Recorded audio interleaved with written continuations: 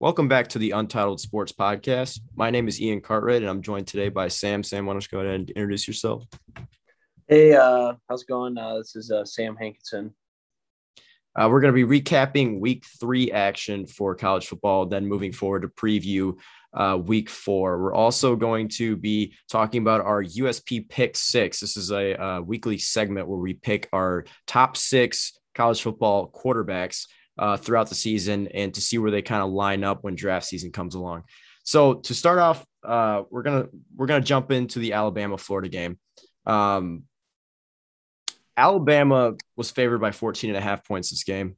Came out and was up early on Florida. Looked like it was probably going to be a blowout, and Florida kept the game close, came back, and ended up losing by only 2 points. Florida had a chance at the end as well, and I think this was kind of a great outing to Dan Mullen. So what are kind of your thoughts on this game so far? I think the last two games that Florida's played against Alabama is really the best shot that we've seen any team take at them since the Burrow LSU team. I was kind of surprised that they did come back because, it's one thing to beat Alabama. It's another thing to beat them or be in a position to beat them having come back from a pretty large deficit. And I think I was watching the end of another game. So I've been watching everything on my phone, and I haven't quite figured out how to stream. And around the third quarter of this game, I realized that I actually had the CBS app, so I started watching. And I didn't think I could watch this game, but you can watch anything now. So I was actually able to tune in once the game got close, and I think it's good. It's good for Florida to be close. It's you got to win one of these games eventually. It's been 2 in a row where they've kind of been right there. The SEC championship game, I don't think was as close as the score indicated, but they were. It was one. I think it's either a 1 or 2 possession game. It was competitive. The 2-point play, people are going to talk about how if it was Anthony Richardson in there instead of Emory Jones, maybe there's a different result. But I thought that was a pretty bad 2-point play. And obviously, if they would have made an extra point, they would be going overtime anyway.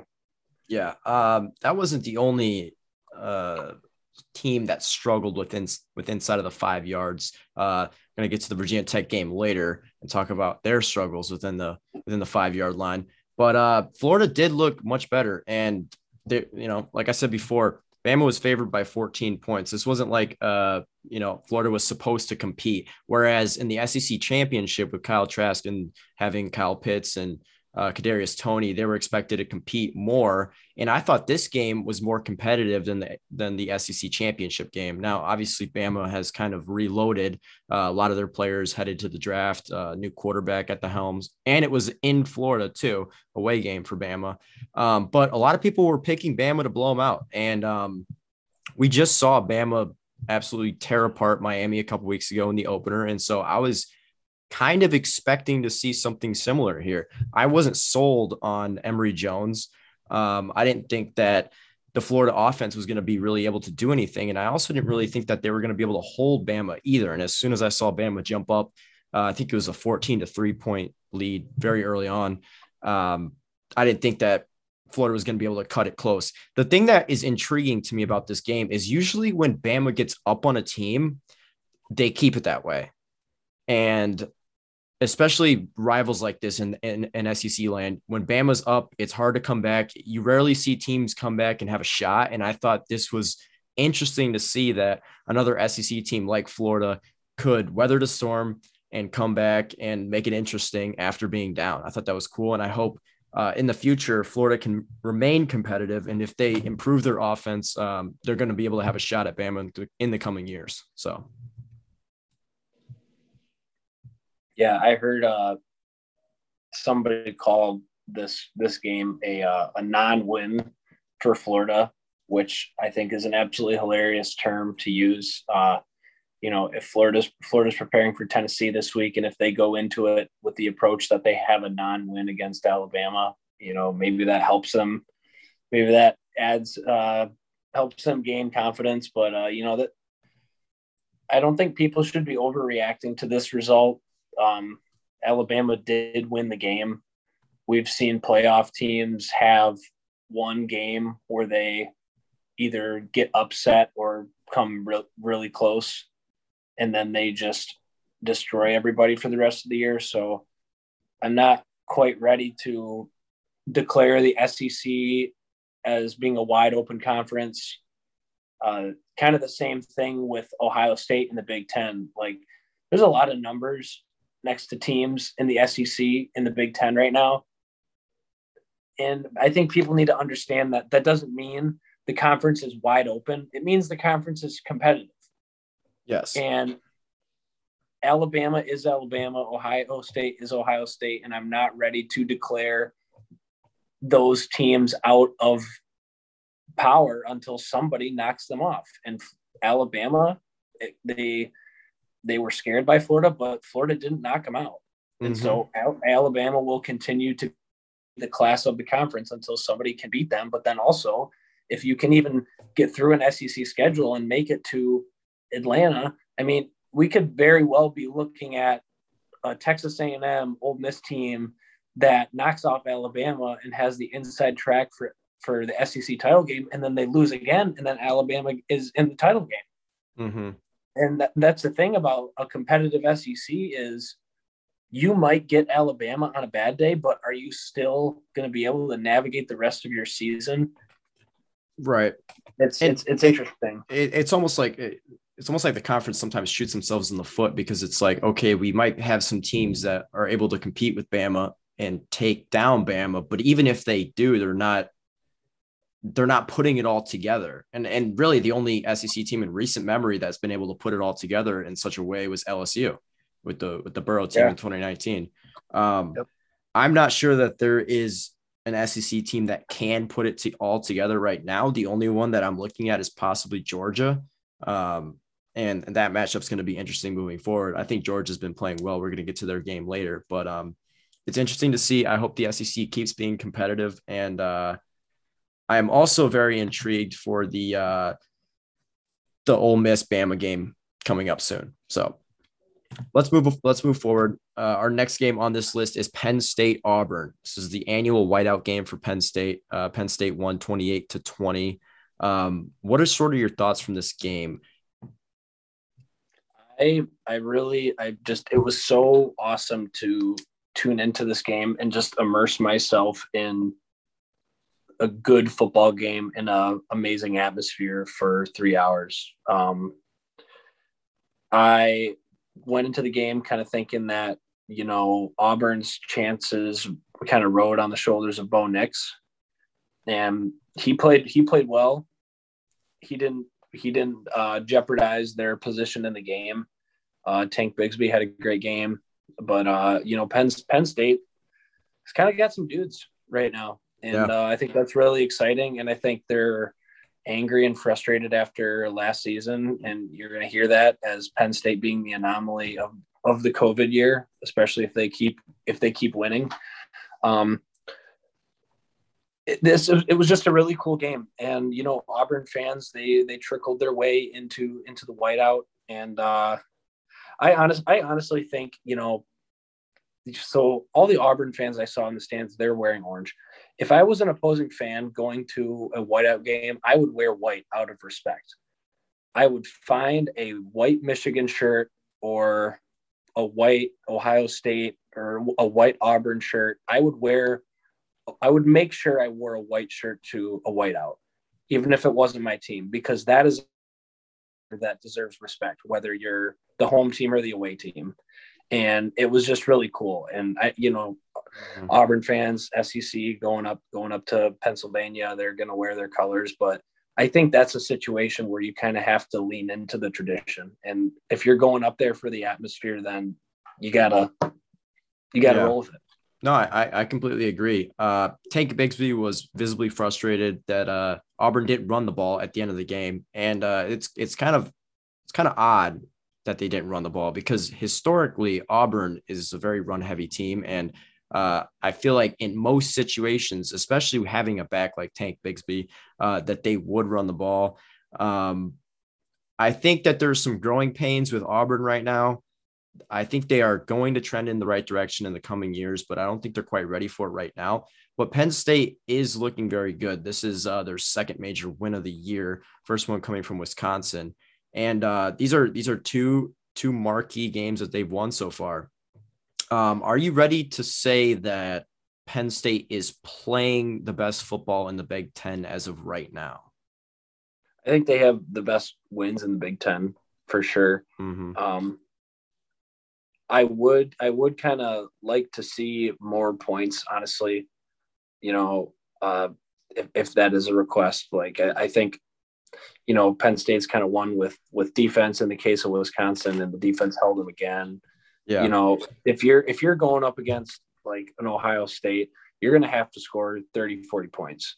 And that atmosphere should gift you some points. We saw that game where Michigan came into Happy Valley, and I think Penn State went up like 14-0, 21-0. So it's like that atmosphere will spot you a lead, and they've got to get that lead and control it, but then continue to score points. So I think we both think that Auburn's kind of a middle of the pack SEC team. We are kind of glossing over the fact that they're under a first-year head coach. Yep. But it's a good win right now. But I think in order to remain competitive in the Big Ten, Penn State's going to have to score more. Going to need to see more from Sean Clifford, who had a great game. I'm not discounting his performance, but as we go on, we're going to have to see more fireworks. Yep. Clemson 14, Georgia Tech 8. This was not the performance that Clemson fans wanted to see. I don't think many people were expecting to see Clemson's offense struggle as much as we've seen them struggle so far in the year. Penn State was 28.5-point favorites in this game, only winning by 6 points to a Georgia Tech team that to many is one of the worst teams in the ACC. Do you think Clemson is in a position where they might not make the playoffs? Yes, because they are like we said about Alabama and Ohio State. Those teams are still the class of their conferences. Until somebody beats them, they are the class of the conference. We expect them to be in the title game. We expect them to be competing for a playoff spot until somebody in their conference knocks them out. Because Clemson does have a loss, but they're still undefeated in ACC play. Ohio State still has a loss, but they're undefeated in Big Ten play. But I think it's a bad start for Clemson, because usually we see that kind of strange Clemson game at a different point in the season. So it is concerning to see at the beginning of the year. We didn't mention that there was a lightning delay in this game. I think like a 3-hour delay. So this game really took a long time. But it also took Clemson a long time to score. And it's not promising, especially with what we saw out of DJ Uiagalelei in a competitive atmosphere last year in Notre Dame, where he was in that game and competing with another top team. There might be a little bit of a Dr. Pepper commercial. There might be a Dr. Pepper curse commercial with DJU appearing in this in these Fansville ads with Dr. Pepper. So I think that could be an interesting storyline to monitor. Yeah, but headline that. Yeah, but I don't know. The thing about Clemson is we see a lot of competitors in the Big Ten and the SEC. Outside of North Carolina, I don't think we really know who those other competitors are. Yeah, I agree. And I think, in Bama's case, escaping Florida is a top tier program without a doubt in the SEC. It's not even a thing to make Georgia Tech a middle of the pack program of the ACC. And I think that's where it becomes very concerning. Usually when you see Clemson win a game like this, or even sometimes lose a game like this, they score a lot more points than 14. And usually it's like a back and forth thing. It's usually their defense that's the problem. To see it be their offense is kind of concerning. And I think we've kind of been getting lulled to sleep over the past couple of years, because I think a lot of people are forgetting that Clemson's the past two quarterbacks that they had, Trevor Lawrence was arguably one of the best high school prospects to ever come out. Obviously a first round pick, extreme talent. And before him was Deshaun Watson, who was another first round pick, great player in the NFL, obviously has the off the field issues, but those quarterbacks carried Clemson in recent years. And I think we've kind of forgotten that a lot of that might've had to do with the fact that both of those players were just studs, and that replacing them isn't necessarily as easy as we thought it was. I think this is bad for the ACC in general, because the ACC outside of Clemson is struggling anywhere you look at it. After week 1, UNC lost to Virginia Tech, and people were writing off UNC as like UNC can't win the ACC. UNC is not going to be able to go to the playoff, do anything. And while that's true, after seeing a performance that Clemson just had, and after seeing Miami lose to Michigan State, all of a sudden you're looking at UNC and saying, hey, you know what? UNC might win the Coastal, and they could very well beat Clemson, even after having a down year. And so the ACC is in this weird position where there really is not a front runner, even though it is Clemson. You can see another team knocking them off, and that puts the rest of the conference in a hole, because if somebody knocks Clemson off, they're likely not going to make the playoffs. This is all going on during conference realignment when the SEC is more powerful than ever. And I just think that the ACC is having a very bad year, and it could affect them moving forward in a lot of different ways. But that's all I got on this game. Yeah, and Georgia Tech is a team that Clemson's hung 70 on recently within the last 2 years. Yep. And so the fact that it was that close with that amount of points scored is a huge drop off in that head to head. And then the other thing about, just the state of the ACC, we've already talked about how Clemson doesn't have a lot of room for error because of their light schedule. If they lose and say a UNC runs the table and finishes with one loss, or another team finishes undefeated or one loss, their resume is going to look even worse, because Clemson's not good, and Clemson was supposed to be the class. Yeah, I don't think an ACC team can make the playoffs unless Clemson turns it on and dominates for the rest of the year. I think that's the only way that an ACC team can make the playoff, because like you say, if a UNC does make it with 1 or 2 losses and beats Clemson in the ACC championship, whatever, I don't think UNC's resume is going to be good enough with a bad Clemson to make them be a playoff team. Yeah. But we can go ahead and move forward. Our next game on this list is the Mississippi Tulsa game. No, Tulane. TUL, looking at it like it's Tulsa. Mississippi 61, Tulane 21. Most people thought this game would be closer, especially because of Tulane's performance against Oklahoma. Matt Corral played extremely well. All of a sudden, he's now the Heisman frontrunner, which is interesting after 3 weeks. And Ole Miss looks good. Their offense is trending in the right direction. Lane Kiffin looks like the offensive guru that we thought he was. What do you think this says about Ole Miss? Do you think Ole Miss is for real moving forward? I'm impressed with what I saw from the defense. Tulane has done well the first 2 weeks. Obviously, like you said, they came back against Oklahoma and made it a game there. So good to see Ole Miss's defense stepping up and not ever having this game in doubt. But can they keep it up? Can this offense keep producing at this level? And once we get into SEC play, are they going to be able to remain competitive on both sides of the ball? I'm confident because Ole Miss was right there with Alabama last year with that offense, and so if the defense has incremental improvement, that right there could be the key to more success. So yeah. I didn't think, and to go back sort of to in a comparison sort of way to the Florida Bama game, I don't think Florida's offense was anything special really. And if Ole Miss's offense can keep it up, keep playing the way that they're playing right now, I think they're going to get Bama's defense a lot of trouble. And I think the way that Ole Miss can beat Bama and can contend in the SEC is to keep the offense up. And if the defense is at least average, I think they can do a good job and maybe pull off some upsets and even maybe hop into the top 10 and start to stir up some drama. So it's going to be interesting moving forward. But I think looking down the line, the biggest game, obviously, for Ole Miss is going to be the Bama game, and I'm super excited for that. I think the battle of Matt Corral versus Bryce Young is going to be awesome. That game is in Tuscaloosa, right? I believe so.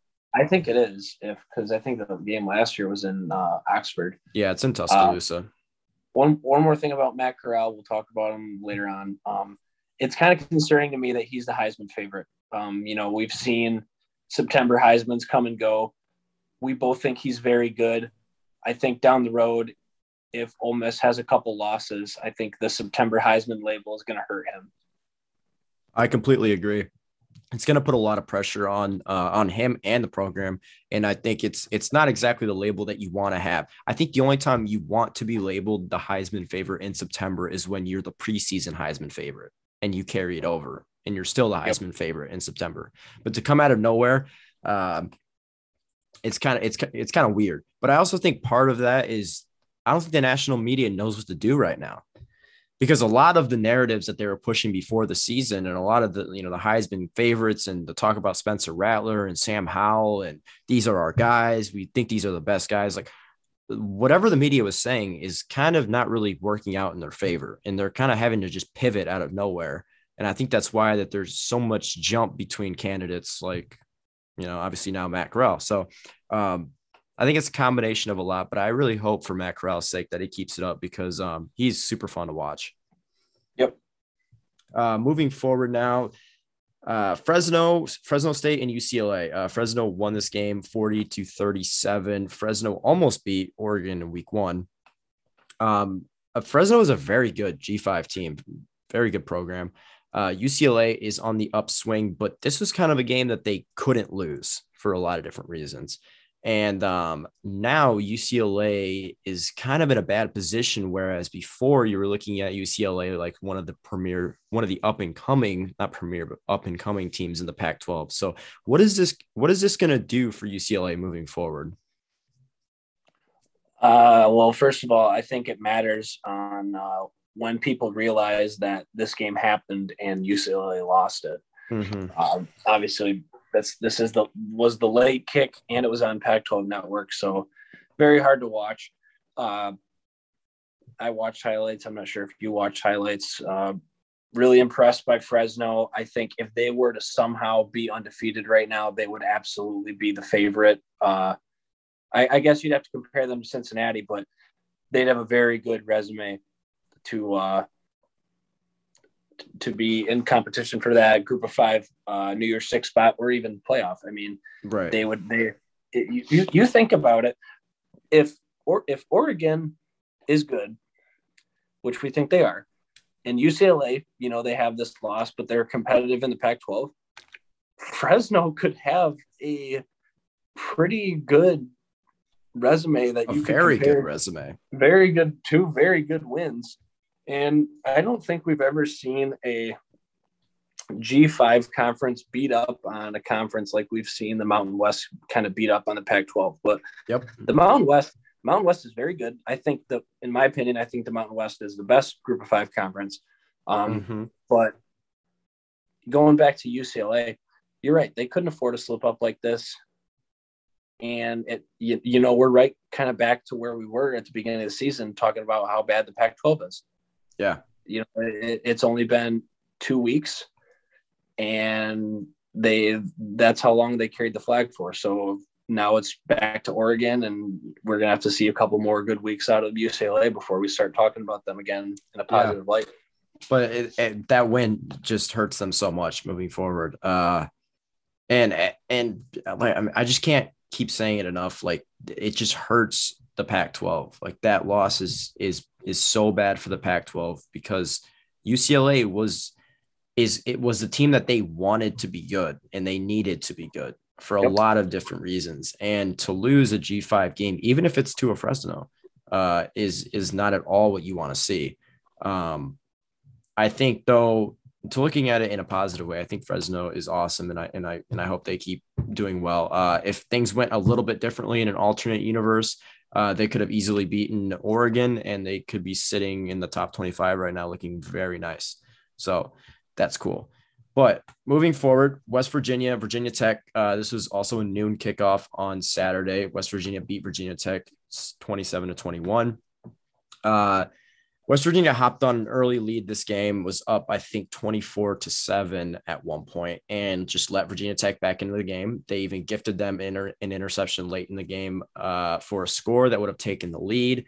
Virginia Tech went 0 for 12 chances inside of West Virginia's 10-yard line to score a touchdown. They failed going into halftime, and they failed at the end of the day to score. I think this is a bad loss for Virginia Tech. It's not going to help them at all moving forward. But it's also interesting because it doesn't really do anything for their coastal race, because the coastal is all over the place. It doesn't really do anything there. Obviously, this is a non-conference game. But Virginia Tech's play calling was terrible. I thought it was interesting. Virginia Tech lost by 6. And if they would have kicked a field goal going into halftime, as opposed to going for a touchdown, then they would have been down 3 rather than 6 at the end of the game. And they could have kicked a field goal to tie it to go to overtime. So bad game management all around. I'd like to see more from Virginia Tech going forward. I think their offense stinks. What are your sort of thoughts on this game? Well, you said it doesn't really hurt them in the coastal race, but I think it does a hell of a lot for regional recruiting. Oh yeah, big time. So, West Virginia's VTech has a jump on where West Virginia is in terms of where the coach is building the program, and you don't want to give what we assume to be lower programs in terms of where they're at in the pecking order. You don't want to gift them a win like this in a big rivalry game. Yeah. Like last year, Michigan State. Like, Michigan is the more established program. Michigan State comes in with a first-year head coach, and not only does he win, but like that does so much for recruiting and just your build in general, because now you've got that program cornerstone where you can show recruits proof of concept. Hey, here's the trophy. I think that's another big one. West Virginia is trending in the right direction. They've got a very interesting test this upcoming week, which I'm excited to talk about. Good win. Yeah, no, I completely agree. I thought Morgantown was going crazy. The yellow out was kind of cool. That was cool to see as well.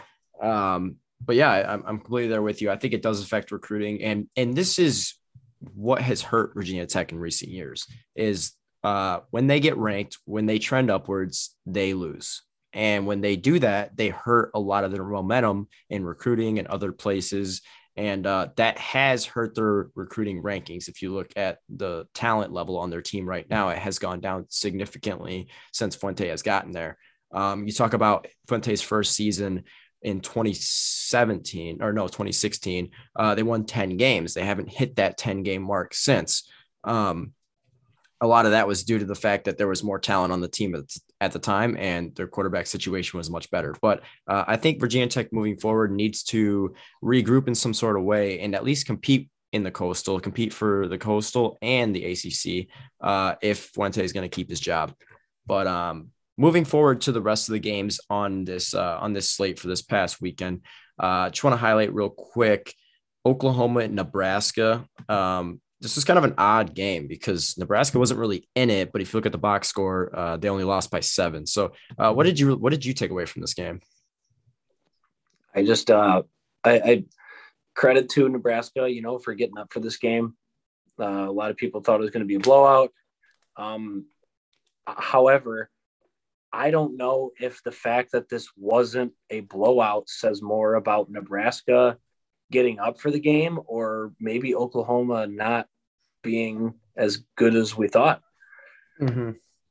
Oklahoma doesn't seem very inspired to play football right now.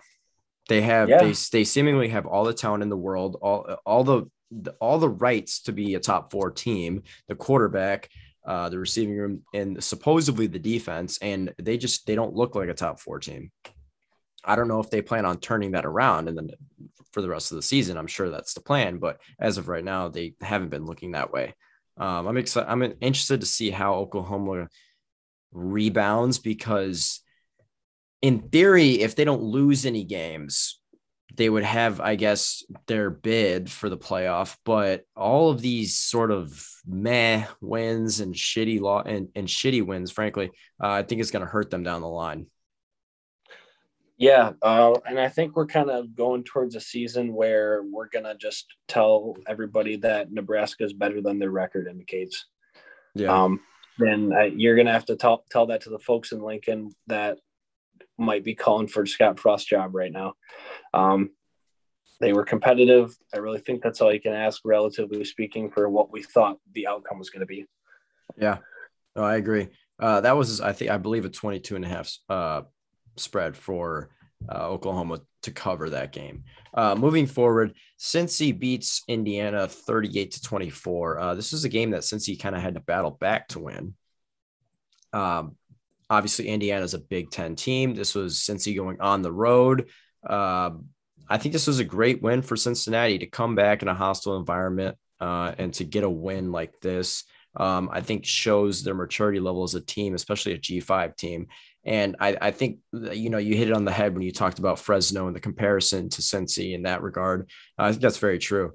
And I think the real test for Cincy is going to be their Notre Dame matchup in week 5. But I was excited to see Cincy get this win. And I hope they continue moving forward. Yeah. And going back to Fresno, I mean, we don't know how good this Indiana win's going to look. I have an idea of how the UCLA win's going to look for Fresno. Obviously, we know that the Oregon game is hopefully going to carry weight. But if it's these two teams, what team are you taking resume alone? Obviously, Cincinnati's been there longer, but Fresno might have better wins. It could be an interesting debate. Yeah, I think Cincinnati, though, is the better team, though. Absolutely. I'm just saying from like the teams they've played in the results. I'm with you on that one. It's going to be interesting to see moving forward. Yep. Another game I want to highlight is Oh my gosh, I did it again. I see the MSU and I think Mississippi State, Michigan State going down to Miami and beating Miami pretty handedly too, 38-17.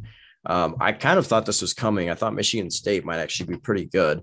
And sure enough, they're at least better than Miami. And I'm not sure how much that says about Miami or Michigan State right now.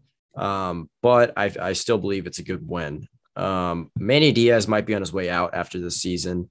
And after what we've seen from Miami, I don't really think they're going to be able to pull that great of a hire after letting him go. So I think this is a terrible loss for Miami as well. Miami had very high hopes going into the year, blundered against Bama, and now blundered against Michigan State. So what are your thoughts on this game? Yeah, I mean, if we're really talking about Manny Diaz's job and him on the hot seat, we've already got a national search at USC that's taking up a lot of air in the college football universe. Obviously, we expressed our frustrations about that aspect of the search last week. Mm-hmm.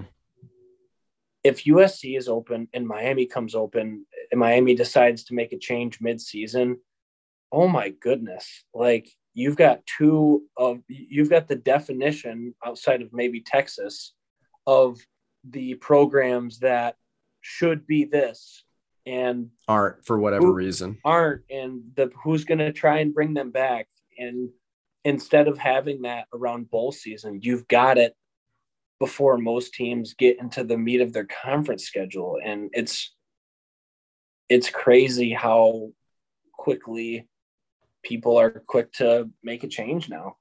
Yeah, I mean, I think it's just interesting how things can go left so quickly in college football. After sitting and talking about college football in the offseason for 6 months and thinking that Miami is a good team and Miami can play well. And then 3 weeks into the season, you're like, oh, I think Manny Diaz is on his way out and they're going to fire him.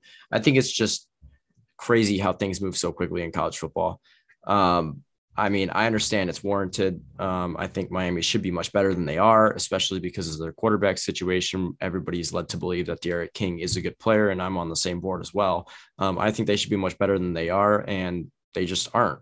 So maybe kicking Manny Diaz to the curb is the right option. I don't really know what to do if I'm in Miami's situation, but I hope that they don't do it midseason because I think that's going to make everything worse for everybody. Yep. Moving forward, let's talk about Kansas State real quick. Kansas State just got into the top 25, beat Nevada last week, 38-17. Nevada, a very good team as well, led by Carson Strong, who was on our USP Pick 6 last week. What are your takeaways from this game? Do you think Kansas State is kind of back? I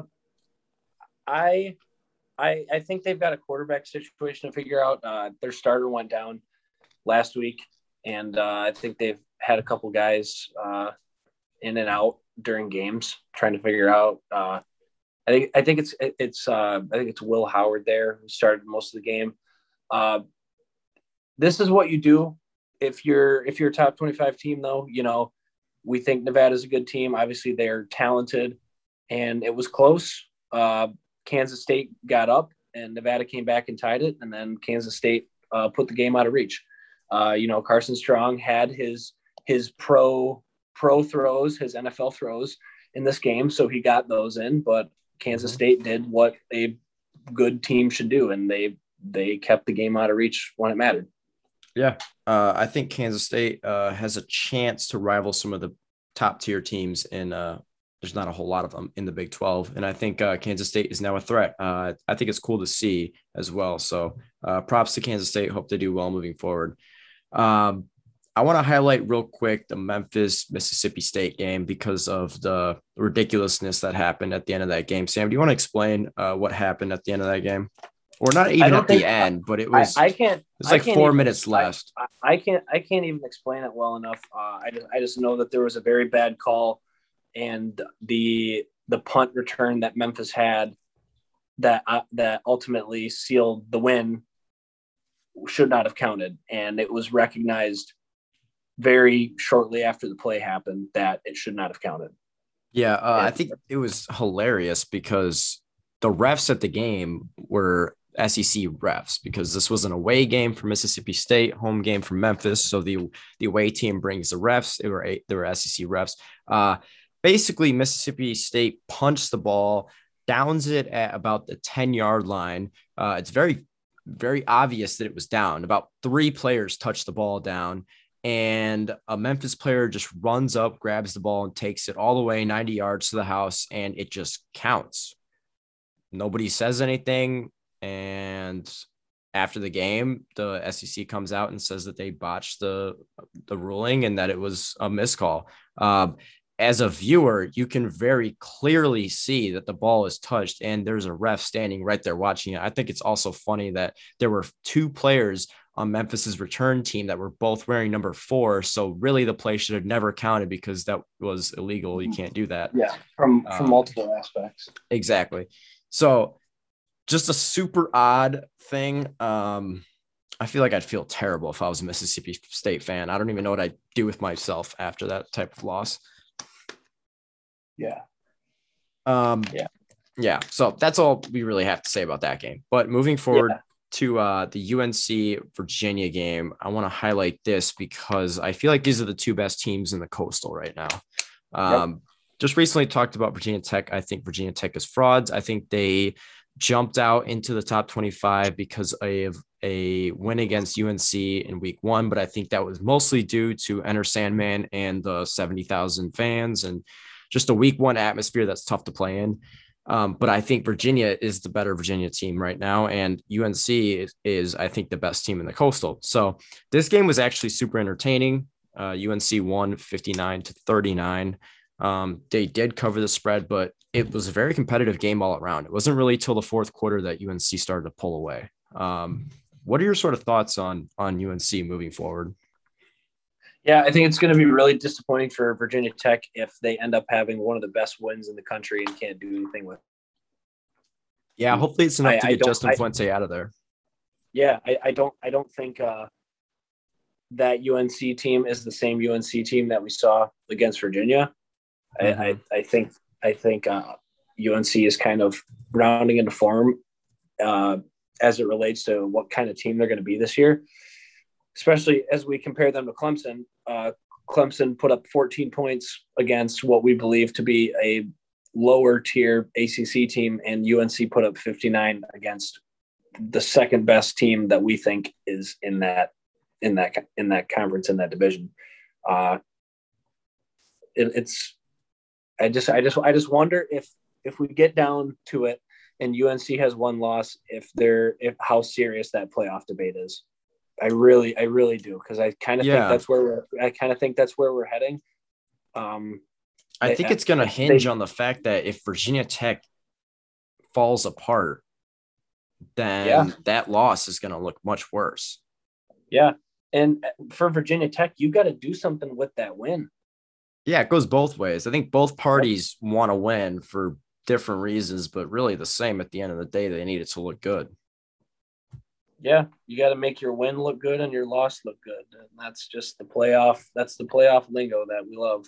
Yep, I completely agree. I think one game that I want to highlight too before we get to the USP Pick Six is Presbyterian played Campbell, and Presbyterian's head coach is was the infamous high school coach that never punts the football.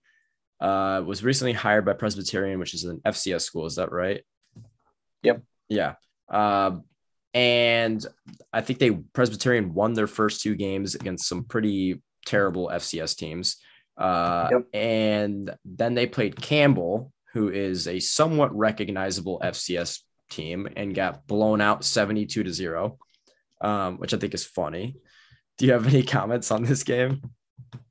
Yeah, I brought this game up obviously because the coach that never punts, Kevin Kelly, completely got waxed. But then also I wanted to bring up the fact that Northern Iowa beat St. Thomas, Minnesota, 44-3. St. Thomas is the Division III school that basically got kicked out of its own league in Minnesota because they were beating up on everybody. And St. Thomas went directly from D3 to D1 in the FCS Pioneer League. Presbyterian is also in the Pioneer League, and these teams are going to play each other on November 20th. The storylines. I think it's going to be a really interesting game. I don't know if it's going to be close, but I think the boom or bust methods that Presbyterian has is really going to make this game competitive. And obviously for St. Thomas, it's their first test of we've never seen a team make this kind of jump to FCS. And I wanted to see that this was their first game against FCS opponent as an FCS team in Division I. And that was the result. They played Michigan Tech last week and they won 12-9. But I'm kind of going to be watching St. Thomas this year just to see how they do. And it's going to be a cool helmet game on the 20th, considering these teams are in the same league.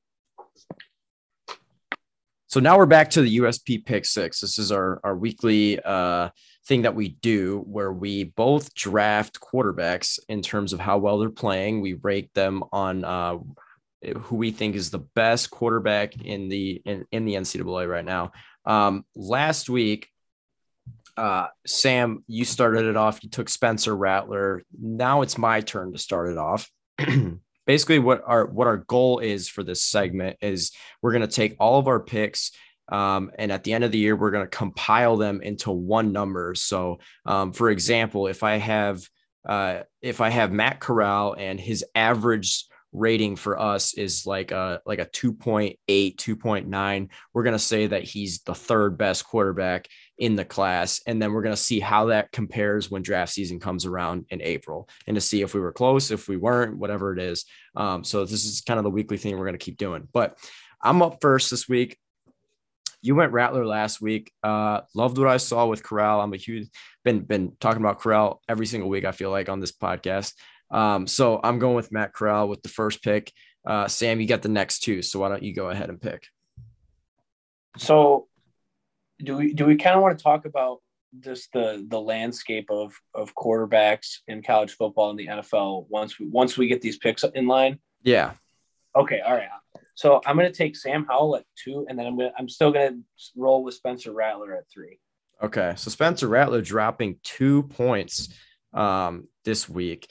Sam Howell did have a very good showing against University of Virginia, and Virginia's defense is pretty solid as well. So it was good to see Sam Howell kind of get back into form and put up almost 60 points on a pretty good defense. But I like those 2 picks. I would probably have gone with the same thing. I don't know if I would have switched it and done Rattler at 2, Howell at 3, but I'm on board.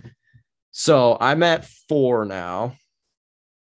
And this is a tough one for me. I'm going to go Carson Strong at 4. I think even though Carson Strong lost to the Kansas State team, I think Kansas State is pretty good this year, and I think their defense is pretty solid as well. I don't think Carson Strong is surrounded by a ton of talent as well. So I think that's kind of why they didn't have enough gas to keep up. But Carson Strong is my pick at 4. I'm going to take Desmond Ridder at 5. Great pick. And then 6, I'm going to go with Sam Hartman. I like that. We didn't get to talk about Wake Forest, but I think Sam Hartman could be an interesting discussion as we go on. Yeah, well, for anybody listening that doesn't know who Sam Hartman is, he's the quarterback for Wake Forest, and Wake Forest kind of took a dump on Florida State this past weekend. We didn't really talk about Florida State at all in the review, but Florida State is terrible, and Florida State might only win 3 games this year. So also another team that has a huge profile that might fire their coach, which I think is funny. So we're going to end the Florida State talk on that note. Yeah. So what's kind of I want to talk about these quarterbacks, especially as it relates to, the NFL draft and what teams we think could be picking at the top of the draft order come next year. I'm not sold on Spencer Rattler being the guy, but I'm not either. I'm not really sold on any of these guys being the clear-cut number 1 overall pick. I think Kayvon Thibodeau or even Kyle Hamilton could be in discussion for number 1 right now. I don't think this is a year where there's a quarterback taken at 1 unless somebody really lights it up and leads their team to the playoff or the Heisman or both. Yeah. I'm not there yet. I think all these guys have that potential, but I think with the small body of work right now, the only way we're going to get one of these guys at number 1 is in the offseason, the media and teams talk one of these guys up to number 1. Yeah, I mean, it's also going to depend on sort of the landscape of quarterbacks in the NFL and who's in need. What do you think what's your list right now of those teams? That we think is going to be up there. So it's overreaction season and week 2 of the NFL. And so far what I've seen, apparently the Broncos are never going to need a quarterback because Teddy Bridgewater is good enough. I don't buy that. I think that across the rest of the season, Teddy Bridgewater is going to make his fair share of mistakes. I think the Broncos roster is extremely talented. I think they have one of the best defenses in the NFL. I think they have an outstanding receiving core. I think Javonte Williams at running back is good as well. And I think they're going to realize around week 11 or 12 that they can't compete at an elite level because they don't have an elite quarterback. And I think going into the draft, they're going to be looking for one. But the problem with the Broncos is they might win too many games to be picking high enough for Rattler or whatever. I think they're going to be looking for one, but it's going to depend on who falls. So the Broncos are up there for me. I think everybody's going to say the Texans as well, even though that Tyrod Taylor was playing well. Now he's hurt.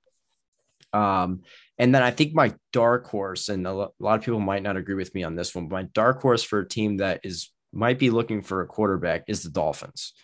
I thought you were going to say Pittsburgh. Yeah, the Dolphins. I think Pittsburgh's in a weird situation where I think they might be looking for a quarterback, but I'm not sure it's going to be in the draft. Pittsburgh they operate very weird, and I'm not sure that they're going to rely on a rookie quarterback to carry them in any sort of way. I could see Pittsburgh going after another quarterback in the NFL via trade or something else, but I'm not quite sure that they're ready to jump the gun on a top 10 quarterback. Top 10 pick quarterback. But the Dolphins are mine. I think that now that Tua's hurt, we don't really know the extent of his injuries, but it looked like it was something with his ribs. And I think everybody knows that if your ribs are injured as a quarterback, it's very difficult to throw the football because you're moving your upper torso all the time. And I also think that Tua hasn't been impressive in the time that he's been in the NFL. Now, I love Tua, but I'm not sure if the Dolphins are sold on him. And if they have a bad season and end up in a position to take an elite quarterback, I wouldn't be surprised if they do. So those are kind of my three teams. So why don't you give me some as well? Obviously, the Lions are another one as well. I forgot about the Lions. I want to talk about the Lions. Just obviously that they're the local team over here, but I think people just kind of assumed, obviously, getting Jared Goff in the trade. I think I think a lot of people have kind of just figured like, oh, well, Lions are going to do whatever, and then they're probably going to take a quarterback next year. There might not be, then this goes, it's early, but like there might not be that clear-cut guy that is worth taking if they are drafting in the top 10. When it's like, in my opinion, it's like if Spencer Rattler doesn't pop off, he's not going to be like a great, I don't think he fits with the culture of the Lions either. So I don't think they're going to go for him. Yeah. And it's going to be that thing of like, obviously I want Jared Goff to be successful. I don't like that people are assuming that the Lions are going to have to take a quarterback high, whether it's next year or in the next few years, because of his inability to lead the team.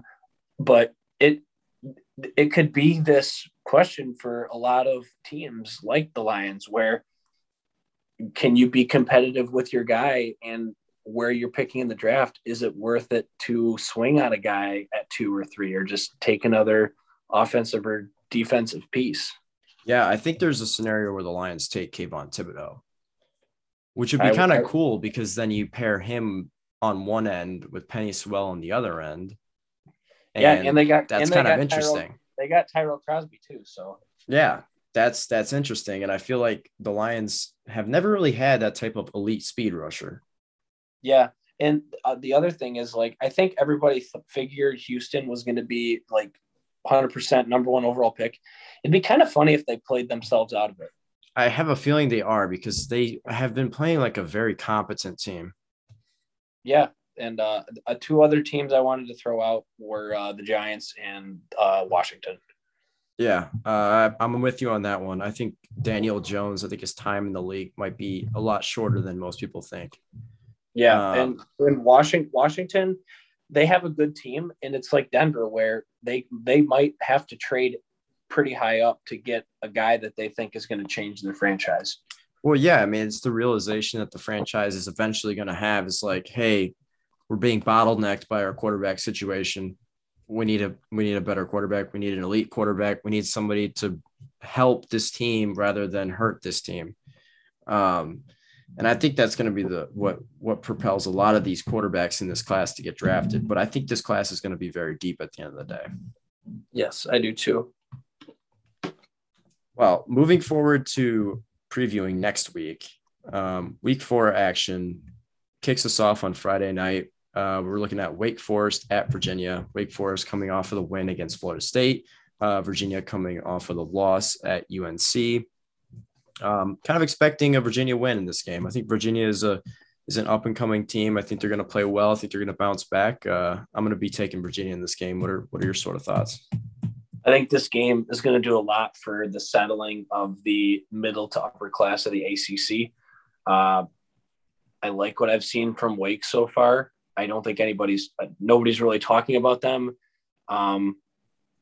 I like Wake in this game. Yep. I watched a little bit of their game against Florida State. I like what I'm seeing from them. They're an old team. They're a deep team, and I think they can win this game on the road. Yep, I agree. I think it's going to be interesting. I'm excited to see it as well. I think it's a good thing for the ACC to have this sort of matchup and it be competitive. Yeah, Good Friday spot too. Yep, 7:00. And we didn't talk about it, but there was a Good Friday game last week, this past week too, with UCF and Louisville. So it's good to have a good football game in that Friday spot. I agree. Like this is a very watchable game. And yes, it's nice. It's nice to have it, and it's on its own. I agree. Moving forward to the Saturday, College Game Day is going to be at the Notre Dame Wisconsin game. That's in Chicago at Soldier Field, I believe. Is that right? Yep. In Chicago at Soldier Field. Big game for both programs. I'm not sold on Notre Dame. I don't think I've seen enough from Notre Dame. Their win against Florida State looked okay. Now it looks terrible. Well, not terrible, but Florida State isn't really anything. I think Wisconsin's a fairly good team. I think they're going to be a hard team for Notre Dame to play against. And I think I'm going to end up taking Wisconsin in this matchup. Do you think it's cool that College Game Day is there? Because a lot of people say that College Game Day shouldn't go to a place that isn't a college, like a neutral site. Well, they're going to where the game is, and their name is College Game Day. What I don't like about College Game Day is when their premier game is a noon game. It's very strange to me. Yeah, I don't like that either. And I do believe, obviously, this is the noon Fox game, so Fox's preview show is going to be there as well.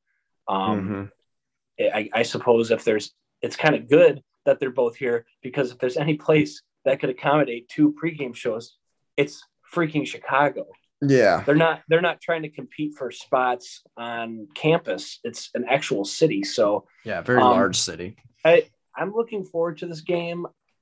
It's a bummer because this is the second game of this series, and they were supposed to play at Lambeau last year. Obviously, that would have been the Wisconsin home game, and then I think this is supposed to be Notre Dame's de facto home game.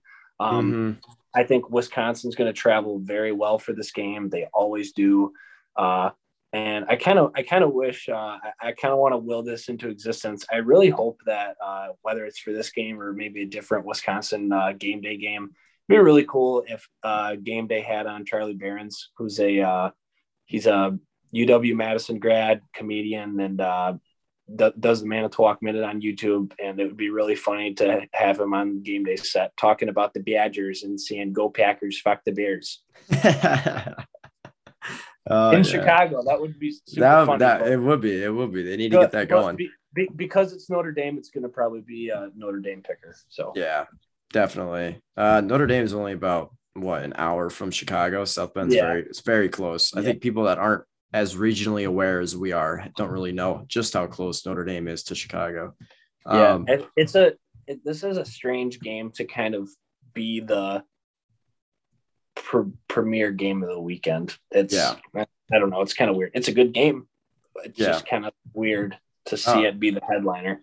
I agree. I do think the rest of this slate is very good. We're going to get into it now as well. Also at noon is LSU and Mississippi State. Obviously, Mississippi State coming off of that terrible loss against oh my gosh, I'm blanking right now, against Memphis. Off the botched punt call and all of that. Do you think LSU regains a little bit of footing this game? Yeah, because Mississippi State was the team that got LSU's 2020 season off to a bad start. I think the hope is that LSU has figured it out the last few weeks after the UCLA loss. They've taken care of business against McNeese and Central Michigan. I was supposed to be at that game last weekend. Just with the state of Louisiana right now, wasn't able to make it happen. Kind of glad it didn't go, just because it didn't look like a fun game to watch, because LSU did what LSU was supposed to do against Central. But I don't – again, this is another game that's going to kind of determine start to determine the pecking order in Mhm. in these conferences. I like LSU in this game, but if Mississippi State wins this game, then it's kind of a flip flop of who we think is the better team in the overall conference. So I agree. I would be surprised if Mississippi State won. It just means that they're a better team than we thought, and that punch shouldn't have counted. And that LSU is a worse team than we thought. Yes. Moving to the next game, Missouri is at Boston College, as this is also at noon. Boston College is actually a pretty solid program right now, and they've been kind of trending in the upward in upward motion recently. I actually like Boston College a lot in this matchup, especially for it being at Boston College. But what are your thoughts? Yeah, I do believe Phil Dracovic is out for the year for Boston College, which is a real downer to their hopes of a successful season. But Wake Forest and Boston College are the only two teams in the ACC that are still undefeated, and that is just a strange sentence, even though it is only week 4. I just put this on the schedule because it's the SEC going out to Boston for a game. Yeah. That's kind of cool.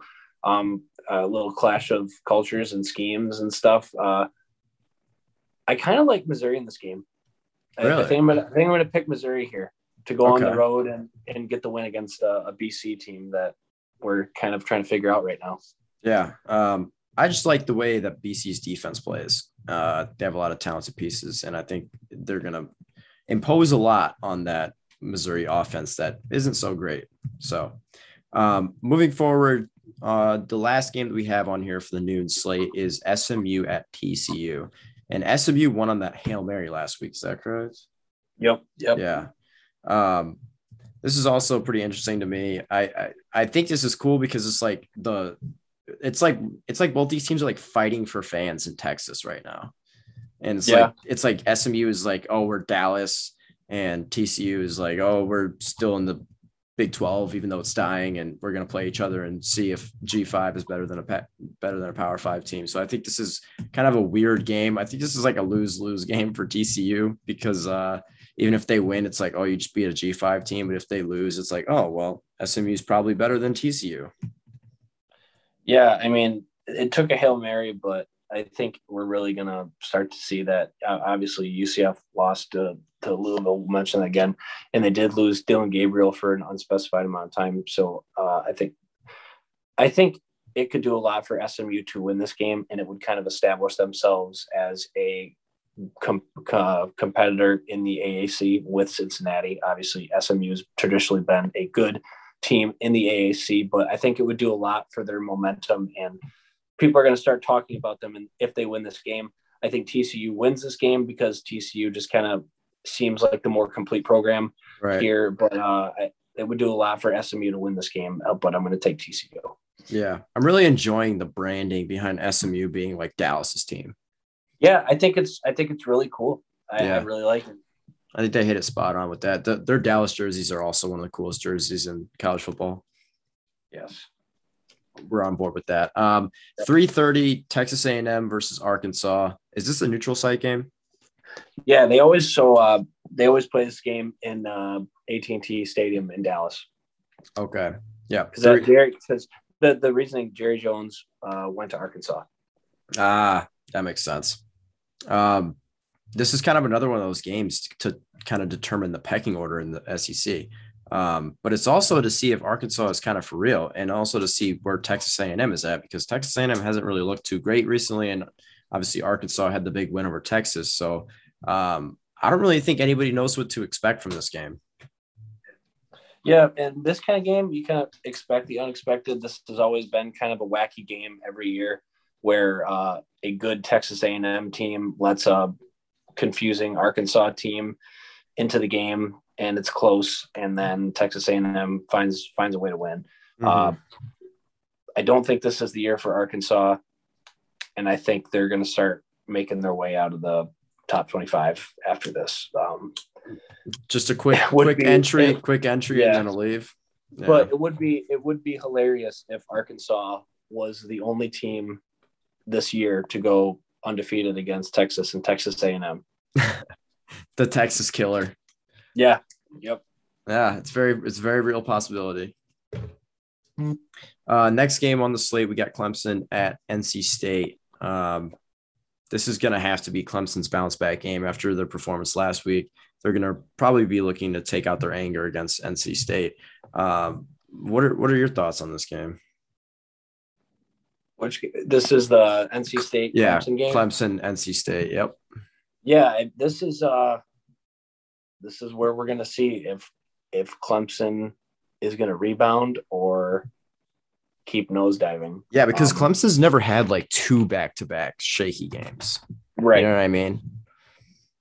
And we think NC State is a competent program. NC State has kind of long been, for me, just one of the strangest programs to figure out in all of college football. They're always just kind of there. Mm-hmm. Very hard team to figure out for me. But I will take Clemson in this game. I think Clemson wins. I think usually when Clemson has a bad showing like that, they come out and have a great game following it up. So I'm not ready to write off Clemson. I think this is an easy Clemson win. Rutgers at Michigan. Michigan has historically dominated Rutgers in like every fashion. This is 3:30 at Michigan at the Big House. Do you think Rutgers is ready now to challenge Michigan? Well, you talk about obviously the historic dominance, but we kind of saw with Clemson and Georgia Tech that really doesn't mean anything.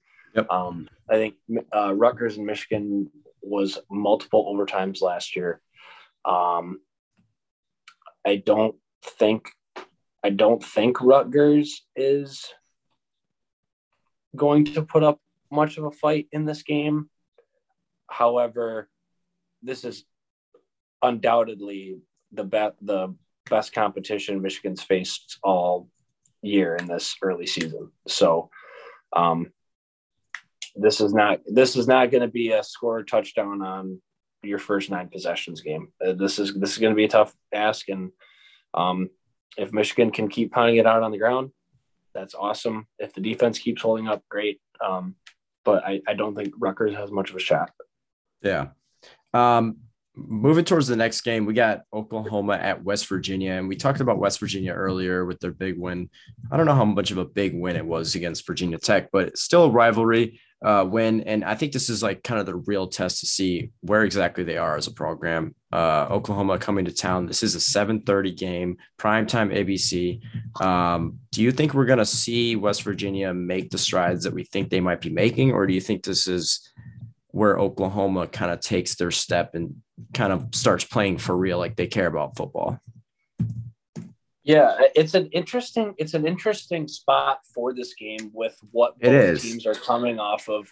Like this could really tee up West Virginia nicely to just totally leap into the top 15 next week if they won this game. I completely agree.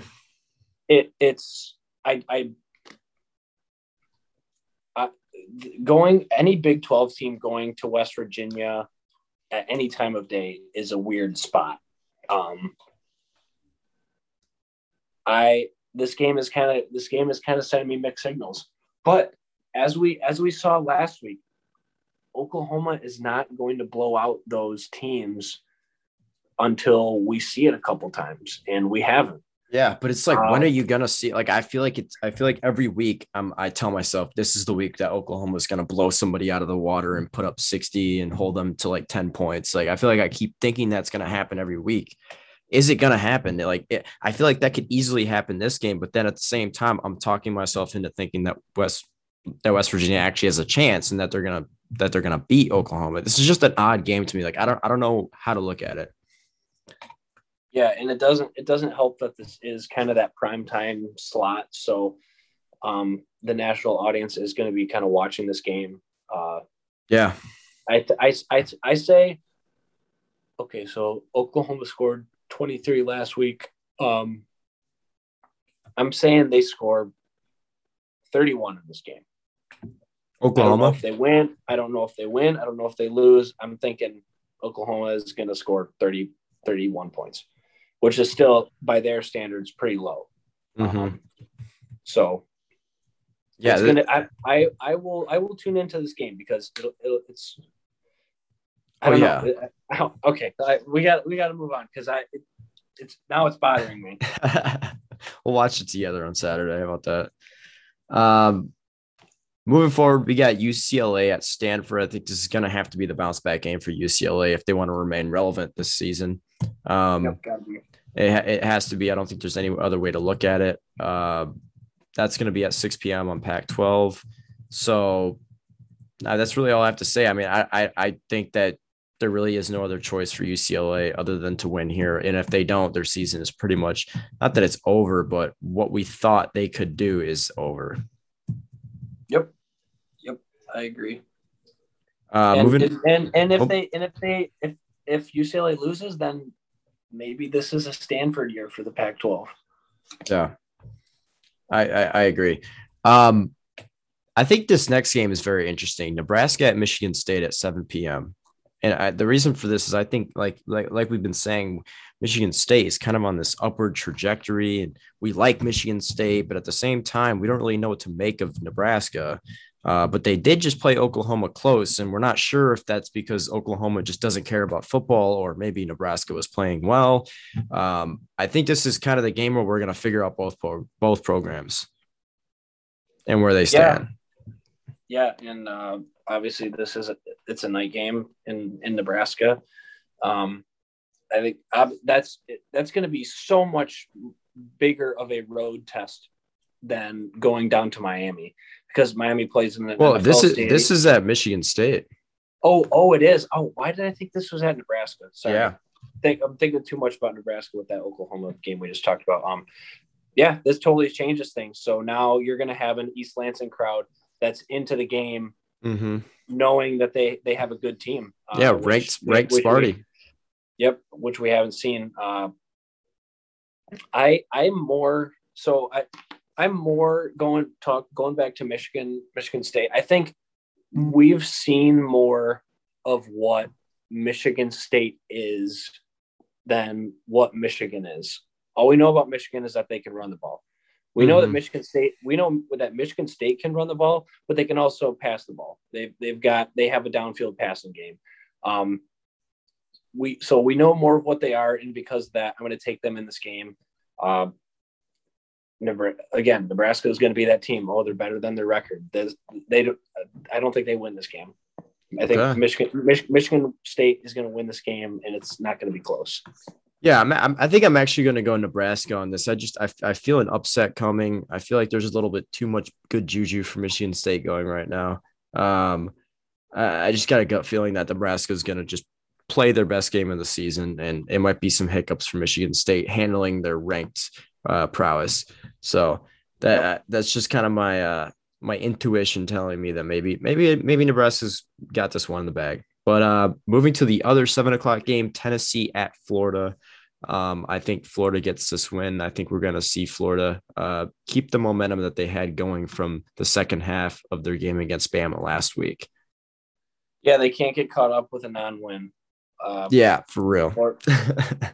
Can't have a hiccup if you want to be competitive in the SEC, especially after what we thought was going to happen potentially last week. And especially to a Tennessee team that has zero identity at quarterback. They have been moving people around. People have been getting hurt. They don't have an identity on offense. It's like you can't lose to Tennessee here, especially at home. Yeah, and Florida usually handles this rivalry, so I'm not worried about Florida in this game. Yep. Last game on the slate is UAB at Tulane. You put this on here. Do you have any thoughts about this game? I think this is a very good matchup of two G5 teams, and I want to add in this discussion, UTSA is going to Memphis at 3:30. Some really good G5 matchups.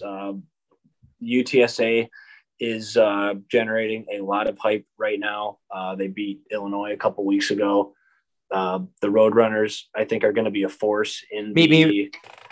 The Roadrunners are going to be a force in the Group of Five New Year's Six discussion, and it could really UTSA, especially with a tagline like "Meet Meet," could absolutely be the awesome.